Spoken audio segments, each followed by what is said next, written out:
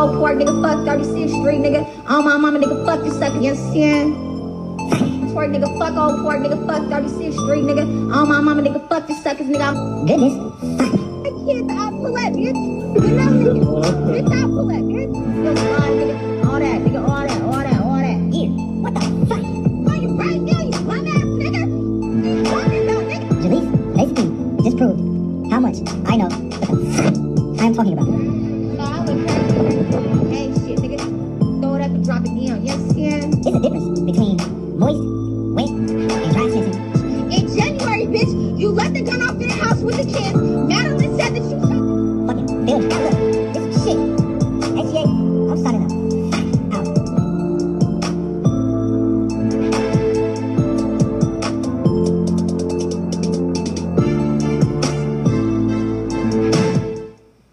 What's going on, YouTube? Sacramento Gang Archives here, and today, this is the moment you've all been waiting for. Today, I have the very outspoken, the very controversial, and one of Sacramento's most talked about females ever.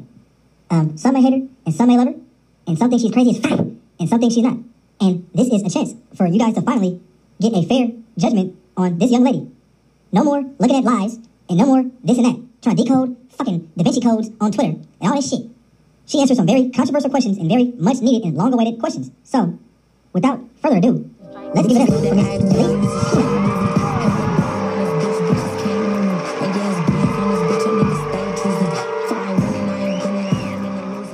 And my very first question, Jalise, is that your real name, or is that a stage name? Hello. This is an interview definitely anticipated by the audience. But hi, my name is Jalise Pino, and yes, Jalise Pino is my real name. My mother stated it coincided with my father's name, Jesus Pino, his first child and only daughter. Now, I know about your little brother, Cuckoo Fab, but to the world, does Jalise have any other brothers or sisters? I do, in fact, have siblings. I have an older sister. Her name is Kiara Golston, and a younger brother. His name is Darius Pino. Now, I'm pretty sure I'm not the only one who feels like this, but I feel like you are from Oak Park. Now, I've heard other places, but to me, Oak Park. But out of Jalise's mouth, where the fuck are you from? That is so crazy because it's like, wow. Like, many believe I'm from the Oak Park area of Sacramento, located on the outskirts of downtown. But no, I am, in fact, from the heart of the city, downtown to be exact. See, SGA doesn't give a fuck, but it's a lot of rumors going on in Sacramento stating that you were going around getting beat up at school. Is any of that true, or was those some hating-ass rumors that people were putting out against you? Yes, that in fact is true. I've been hated and protested against my entire life, which led me in many altercations and unbearable situations, but nothing I couldn't fathom. It's actually been documented and notated. It's all over the internet that I've been jumped and beat up all throughout the Sacramento, California area. Now, I see that you say free Nani Blanco, but one thing I don't see is songs with you guys. And you guys were cool around the same time that you guys were both rapping, but there's no music. Is there any reason because of that? It's crazy because a lot of people wonder about Nani Blanco and I. And honestly, Nani Blanco and I have a few unreleased tracks that will be dropping soon. The media will try to paint a picture and a negative narrative because they feed off of drama. But I must admit, I admire Nani and what she stands on. We all mingle with our demons, but she's special, and I'm excited to see what the future has in store for her. Free Nani Blanco, though, for real. Definitely the Pretty Midley General. All right, let's get a little bit deeper. Did you graduate high school? And if you did, where did you go and what did you do afterwards? It's crazy because I did graduate high school. I actually finished 3 months early, but you know what's wild to me? My senior year, I had freshman credits, right? You get me? I had freshman credits, and my mother insisted that I was going to fail. And I was determined to prove to her that I was way more worthy than what she thought of me. And so I did just that. Ironically, I finished 3 months before my class. I walked with them and everything. I was working at Foot Locker at the time. Actually, when I finished, I ran away from the group home I was at the time, which was SATC, Sacramento Assessment Treatment Center, located off of Bradshaw. And yeah, it was really wild to me because, like I said, all odds were against me, and I managed to pull through. I ended up walking with my class, and it's crazy because my PO, she came to my graduation, right? And she didn't arrest me. Ironically, she didn't arrest me. She was really proud of me. And she just told me, like, Jaleese, turn yourself in a week before your 18th birthday so you can get AB 12 and stay out of trouble. And I thank God for her every day, because being in the system, being a statistic of the system, it's hard to have people believing in you. And the fact that she believed in me, that's all I needed. That was the push that I needed, you know? And that's what people, kids, teens, young women, young men, that's what they need, a support system. So you graduate and you get this momentum going for you. And you end up in LA and you can't tell me you weren't thriving out there. So why did Jaleese leave where she was thriving and come back to Sacramento? So when I turned 18, I ended up moving to Los Angeles, California.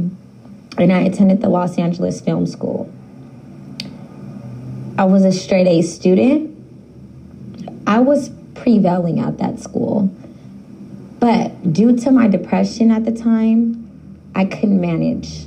I had no support system. I felt alone. That's what drove me back to Sacramento. That's what brought me back to the black hole. My depression, me wanting to feel loved.